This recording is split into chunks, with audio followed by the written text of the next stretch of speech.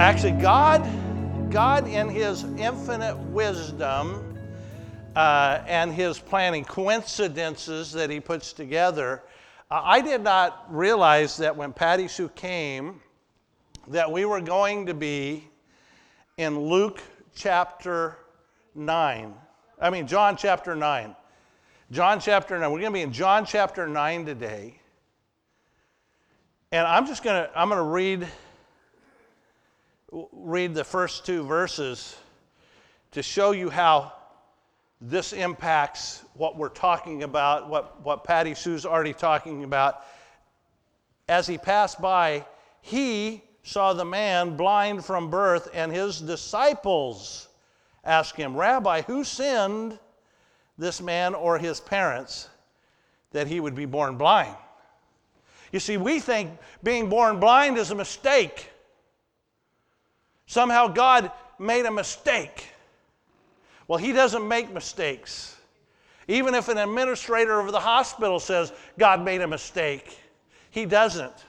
And I can't wait to see what God has to do for Marilyn, because he's gonna use her to change some family. Psalms 39 tells us what? You formed my inward parts. You wove me in my mother's womb. I will give thanks to you, for I am fearfully and wonderfully made. Wonderful are your works, and my soul knows it well. You may not be able to see it on the outside, but you'll see it on the inside. My soul knows it very well. My frame was not hidden from you, when I was made in secret and skillfully wrought in the depths of the earth. Your eyes have seen my unformed substance, and in your book were all written the days that were ordained for me, when it was yet there was not one of them. Little Marilyn, God wrote her name in that book before she was ever born. God has a plan for every one of us. When I was born, the doctor stuck his finger on the inside of my mouth, and he says, "If I had not seen this child born, I would have told you that's a perfectly surgically corrected cleft palate." He said, you could never convince me otherwise. God just knew that I needed that repaired before a surgeon got to me. God formed me. He says, "I have plans for you." Now, I don't know what my expiration date is yet, but I think he's going to give me a day or two more. But every child has a purpose in God's plan. And I am so glad that he brought us to Casa de Fe, put us together, because I can tell you, and you can ask anybody that's been down there. I think Jennifer wanted to bring a couple home in her suitcases. I know Mike did. The other Teresa captured his heart. As we see these children, but God has a purpose. And here we're going to come to John chapter 9, and I'm just going to read the first 7 verses so that we get a look at this story. As he passed by, he saw a man born blind from birth. And his disciples asked him, "Rabbi, who sinned, this man or his parents, that he would be born blind?" And Jesus answered, "It was neither that this man sinned nor his parents, but it was so that the works of God might be displayed in him. We must work the works of him who sent me as long as it is day. Night is coming when no one can work. While I am in the world, I am the light of the world." And when he had said this, he spat on the ground and made clay of the spittle and applied the clay to his eyes.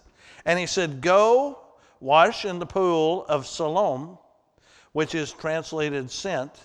So he went away and washed and came back seeing. Isn't that awesome? Now, I don't know, it doesn't tell us how old this man is, but it says he was born blind. And so however old he was, he had lived all of that time. The neighbor said he begged, so obviously he was an adult. He was begging to make a living because he was blind. And we have no idea whether, what his eyes looked like. I remember when I had my accident at 17, and when the doctor sewed my eye up, I had 7 stitches across the front of my eye on my cornea, and my eye turned white because the capsule had filled up with the vitreous humor, the white of your eye. And the kids at school used to look at me and they'd go, "Ah!" That was during the days, remember they had Kung Fu, and they had the guy that had the white eyes that was the shaman, right? They called me Pearl Eyes. I don't know what this guy's eyes looked like, but Jesus knew that he had been born blind. Now, whether that was by word of mouth or just by his omniscience, he knew that he was born blind. And he said, he was born blind so that I could heal him. Now, this guy, all of his life, do you think he went around going, "Oh, well, one day the Messiah is going to come and he's going to heal my eyes"? Probably not. He probably hadn't even heard of the Messiah yet. But yet when Jesus showed up, he was healed. And he healed him. Allow God to get the glory because of whatever illness or disability we may have. You ever thought about that? God gave us that for a reason. God's given each one of these children that have a disability, he gave them that for a reason. Little Telmo just got his Forever Family. Oh, and we've been watching online as they've showed. Telmo was one of those kids. He's 11? Yeah, and little bitty guy, and loved to play with Don. He'd get Don to chase a soccer ball everywhere. That'll teach Don to bring soccer balls with him to Ecuador. And he got his Forever Family in Mississippi. I knew it wasn't him. He got his Forever Family, and he just had surgery on his back, and it looks like he's going to be able to walk without a walker now. Isn't that awesome? And the family's motto is, "Everything's better with Telmo." That was one of the purposes. I don't know what God has for Telmo when he grows up, but I know it's good and it's for the glory of God. You see, we have to look at our disabilities or our illnesses. Cancer's never a good thing. It never is. But you know what? God can use it for his glory if we let him. We've just got to look at it in that way. 2 Corinthians, Paul talks about his problem. Because of the surpassing greatness of the revelations, for this reason, to keep me from exalting myself, there was given to me a thorn in the flesh, a messenger of Satan to torment me, to keep me from exalting myself. Concerning this, I implored the Lord 3 times that it might leave me. He didn't want whatever it was. And he said to me, "What? My grace is sufficient for you. For power is perfected in weakness. Most gladly, therefore, I would rather boast about my weaknesses, so that the power of Christ may dwell in me. Therefore, I am well content with weakness and with insults and distresses, with persecutions and difficulties for Christ's sake. For when I am weak, then I am strong. You see, Paul realized he had a pride problem. So when God sent this thorn in the flesh, he was able to say, I don't like it, God. 3 times he told God, I don't like this. Take it away. And God just says, no. I have you right where I want you. And you're going to be more powerful because you have this. Well, the next thing I want you to see is that God heals exactly the way he wants to. You know, what do we pray when somebody's sick? We say, oh, God, do a miraculous healing. God, do this, do that. But God heals the way he wants to. There's 5 times. Now one of the things, he healed many, many blind people, because that is one of the things that anybody that asks, is he the Messiah? He would tell them 2 specific things. Tell them that the lame walk again and the blind see. Those were 2 things that you'll see every time somebody says, is he the Messiah? He said, tell them this. So healing blindness was something, but there's 5 recorded times in the Bible where Jesus talks about how he healed. One of them, he just spoke, and their blinded eyes were healed.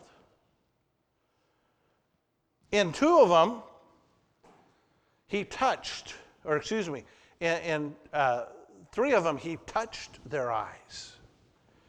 One of them, he spit in their eyes. Now that's you kind of go, whoa, I don't know about that. And then look at this one. He spits in the clay. Now I don't know about you, but that's a whole lot of spit, and my mouth would be pretty dry. But he spits, and then he puts that. You ever heard the expression, you got mud in your eye? Here's mud in your eye. Where do you think it came from? Here's mud in your eye. Jesus took that mud. Now, if you've ever gotten mud in your eye, it's not comfortable, is it? Sometimes healing is not comfortable. He had to have somebody lead him all the way down to the pool because he's already blind, and now you got something irritating in your eye. I can remember, as I told you about, when I had my eye surgery and I had those stitches. Oh, man, they would drive you nuts. Had them in there for 2 weeks. Every time you'd blink. They actually patched that eye shut to keep me from blinking. Put a big pad on it so I couldn't open that one at all. Because they're just irritating. But Jesus heals exactly the way he wants to. We don't get to choose. And this guy, all the way to the pool, he's probably going, wow, that hurts. And then he got to the pool and he rinsed his face into the pool of Siloam and was healed. Now, did you realize he didn't know who did it other than he knew his name? Because I'm sure people were talking about Jesus, but he couldn't identify that person. Anybody ever read the history of Fanny Crosby? Wrote many of the gospel songs that we sing today, many of the hymns. Fanny Crosby was blinded at age 6 by a doctor who put a poultice on her eyes and made her go blind. She was not only a prolific writer of gospel songs, of hymns, she was a very prolific secular writer. Isn't that amazing? She just had the gift. And one day she was at a big function, and a lot of the publishers of not only hymnals, but of secular music said, Fanny, why do you write these hymns? You don't make any money off of hymns. They don't pay you anything. I can pay you a lot more than they can. Just write secular music, and I will make you rich. You wouldn't even know Jesus if he was standing right in front of you. And you know what her response was? I shall know him, I shall know him. When redeemed by his side, I shall stand. I shall know him, I shall know him. By the prints of the nails in his hands. God heals exactly how he wants to. Fanny Crosby, another song that she wrote, his face will be the first to welcome me. The first person that she will ever remember seeing in this whole world will be the face of her Savior. Boy, isn't that amazing? Well, we're going to go on, and I'm going to summarize the next part, 9 through 13. This guy goes out, and he stirs up a bit of a controversy. You see, some of them are saying, oh, isn't this the man who was born blind? The man who used to beg? Verse 8 says, therefore the neighbors and those who previously saw him as a beggar were saying, is not this the one who used to sit and beg? He used to sit and beg. But he was changed. I don't know whether he was physically changed, his eyes looked new, but he certainly wasn't doing the things he used to do. He was changed, and when God gets a hold of you, he changes who you are. What you do, even the way you look. You've been there. I love to sitting in airports when I have a layover. I love to go to the airport and just while you're waiting for your plane, and I look around and I'm like, who are the believers in here? You ever do that? For me, I love doing it because I look around and I'm like going, oh, there's a person. They'll have a big smile on their face. And you'll see them over there listen to their Christian music with their ear pods in, And I'm like going, oh, watch this. If I'm with somebody, I say, watch this. And I walk over and I say, do you know Jesus? And they'll go, oh, yes, I do. Do you know Jesus? You can see it in their face, and they could see it in this man's face that he knew Jesus. But what's the other part? It caused a huge controversy. The neighbors said, is this the guy who begged? He looks different. And some of them said, no, it's somebody else. It's his doppelganger, right? Everybody has somebody else in the world that looks just like you. Oh, I pity that person. Look just like me, goodness sakes.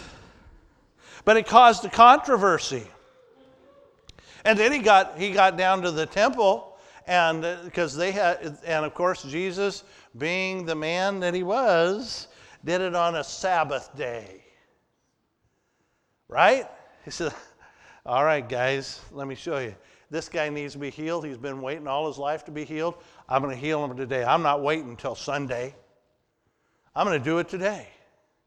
And he had the audacity to make mud.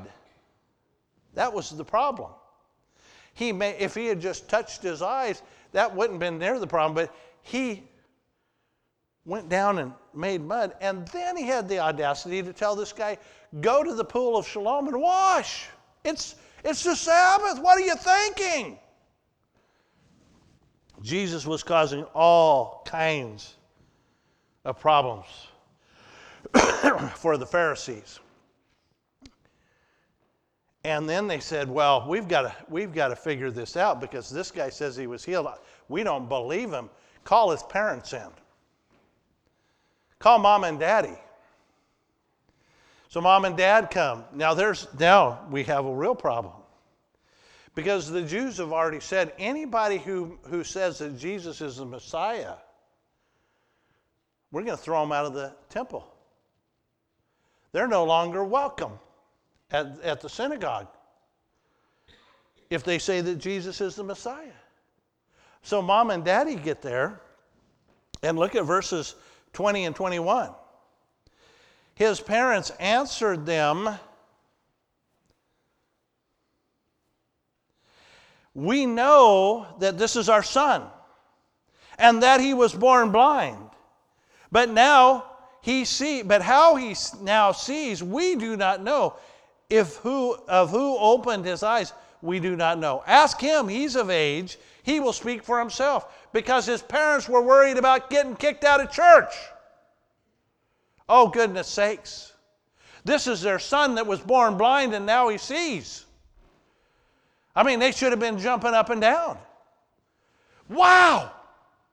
You no longer have to beg at the temple. I don't think they were very impressed with their son in the first place if they let him go beg at the temple.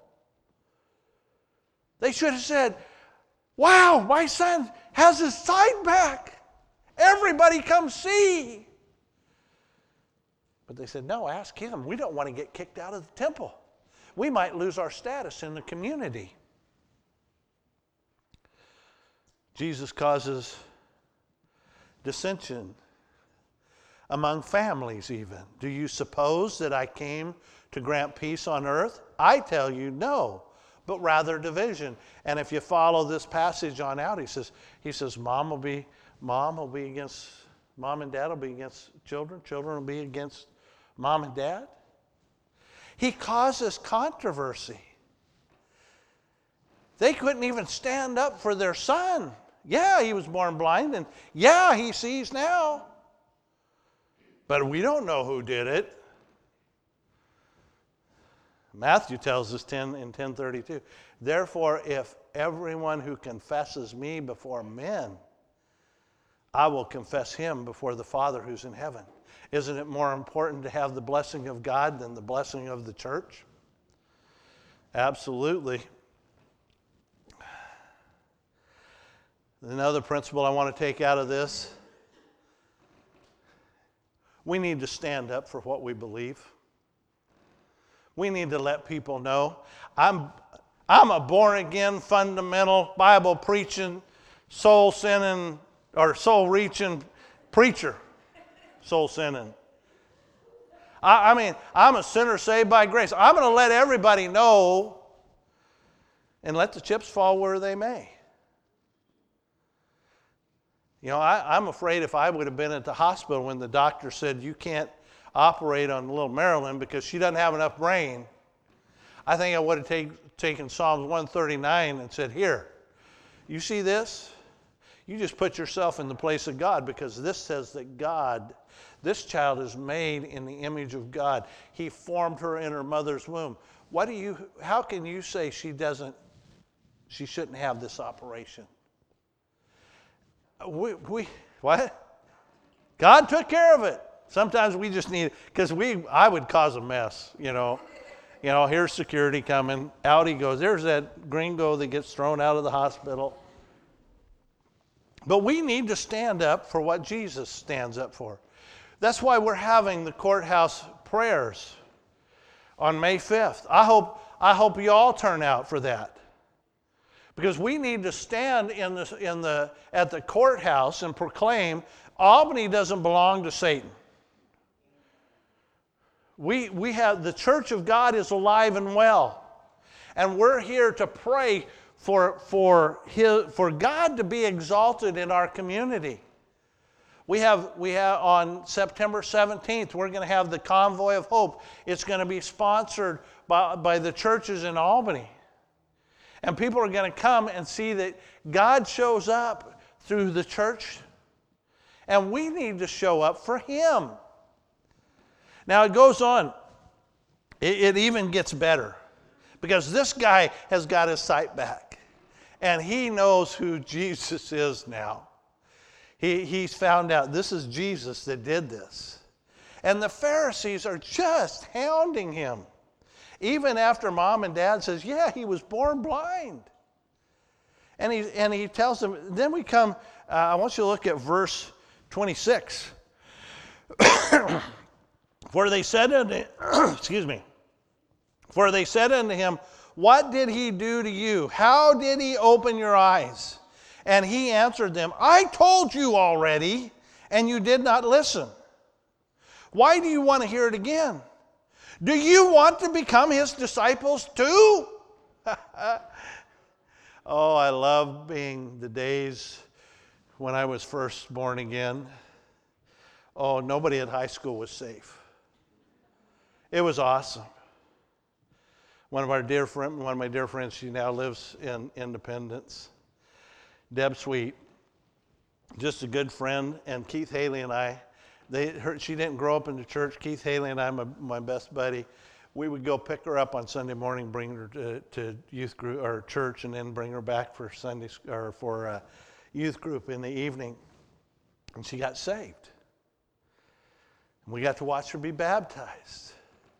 And then there was Mitch, and there was Wes, and when we got saved, it was like everybody's, hey, Tag, you're it. We want you to get what we got. Verse 30 through 34, he does it again. He says, the man answered and said to them, well, here is an amazing thing, that you do not know where he is from, yet he opened my eyes. We know that God does not hear sinners, but if anyone is God-fearing and does his will, he hears him. Since the beginning of time, it has never been heard that anyone opening the eyes of a person born blind. If this man were not from God, he could do nothing. And they answered him, you were born entirely in sin, and you're teaching us. And so they put him out. They kicked him out of the church. Because he was healed. Wow. That sounds like a good thing to do, right? Oh, to have the courage of a new believer. To have the courage to say, I'm a Christian. And I want to show you from the Bible how you can be one too. I want to show you from the Bible how God can set you free. The courage of this young man to sit there and talk to the Pharisees. That's what's awesome. I mean, this guy, he's never read, think about it.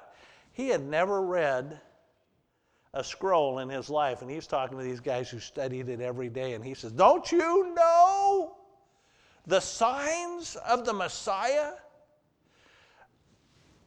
Open your eyes. God opened mine. That's what he's saying to him, to have that courage.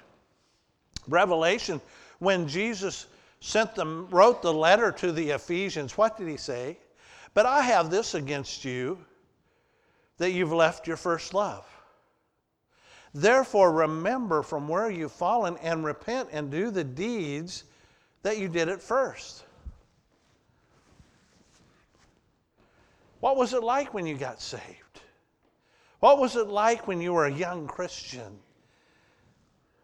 They had forgotten.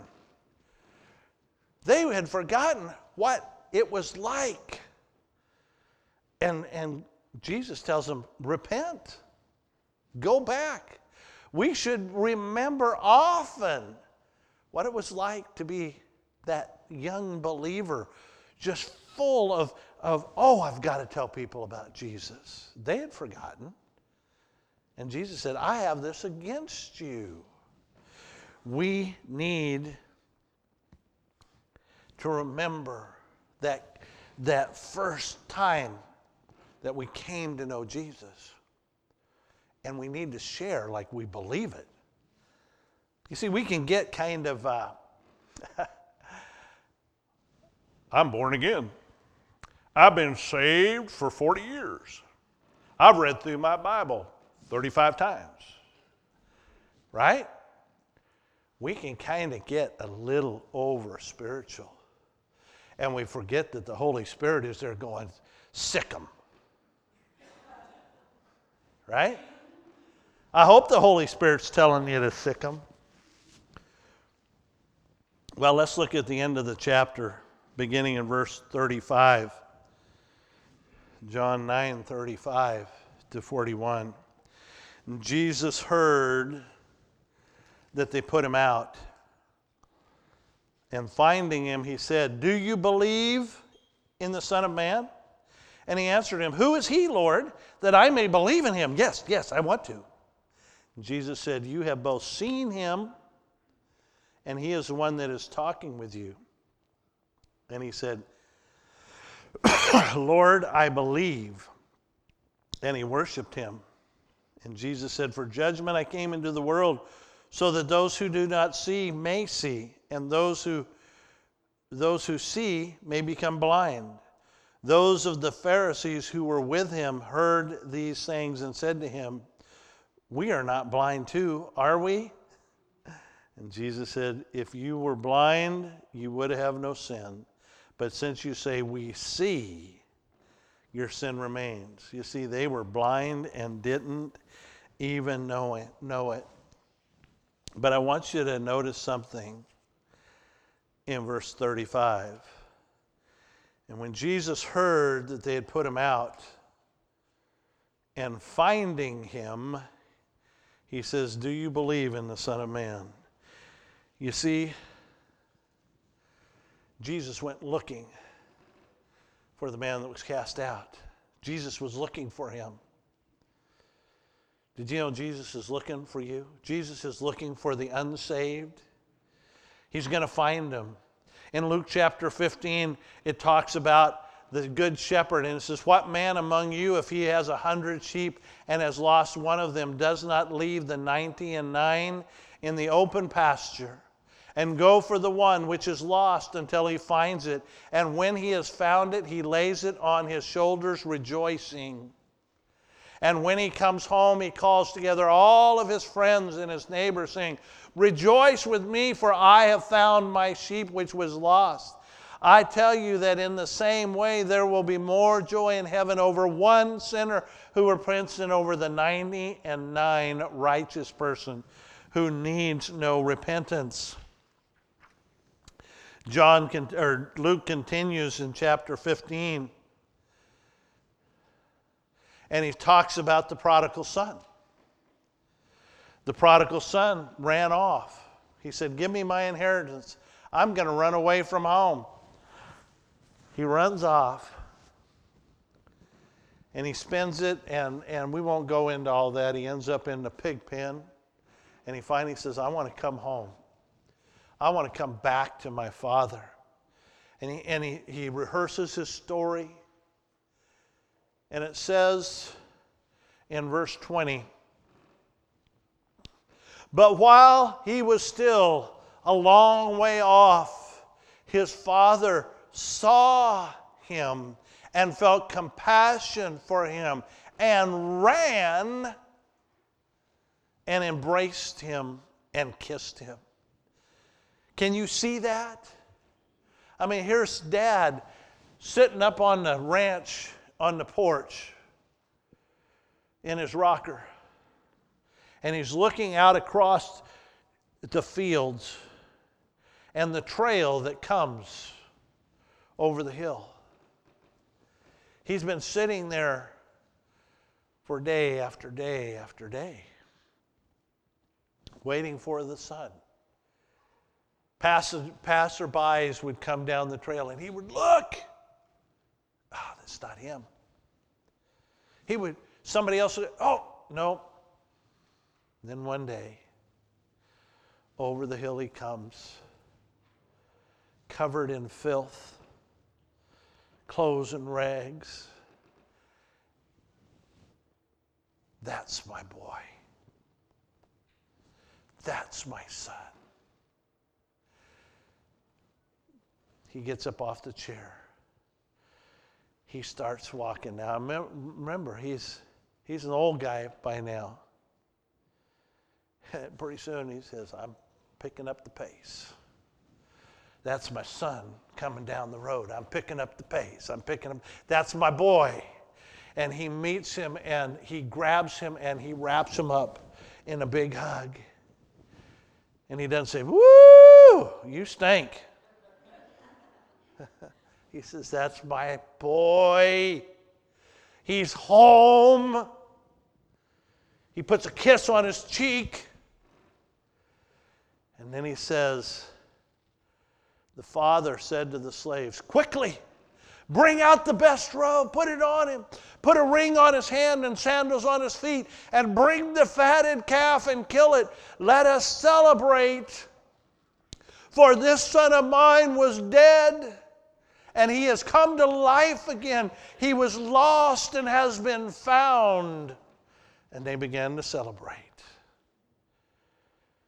You see, Jesus is always looking for the lost.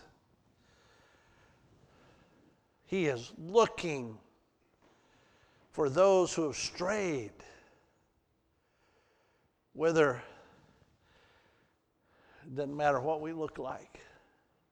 It doesn't matter the mess that we've made of our life. A couple weeks ago I sang a song for Palm Sunday. When he was on the cross, I was on his mind. Oh, he looked across eternity and saw each one of us and what we needed. He saw us. And he says, I'm coming to find you. You may be lost, but I'm going to find you.